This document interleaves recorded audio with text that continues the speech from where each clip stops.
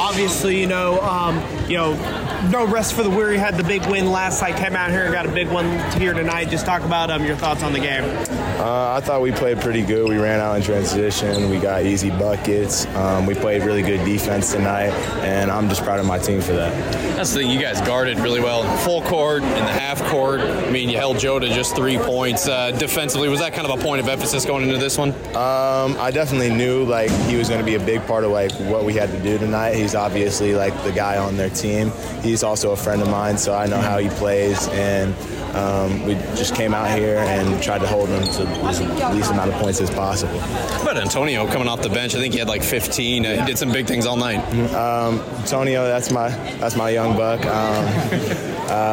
He's going to be really good in the future, only a sophomore. I'm really impressed with him. He's working every single day, getting better. I think he's going to be really, really special in the future. Get an 8-day break, and then it's a big one at Civic against Central. I guess, how are you guys going to spend this next week or so? We have, 5 practices, but we're going to make sure these 5 practices are as focused as we can be so that we can come to this game prepared.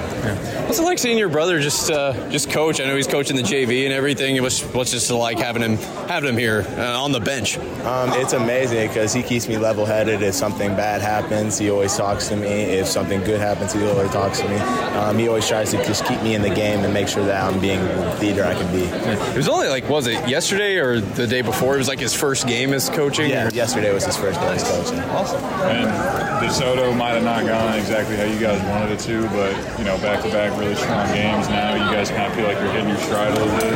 Yeah, I feel like the first 2 games, that definitely wasn't us.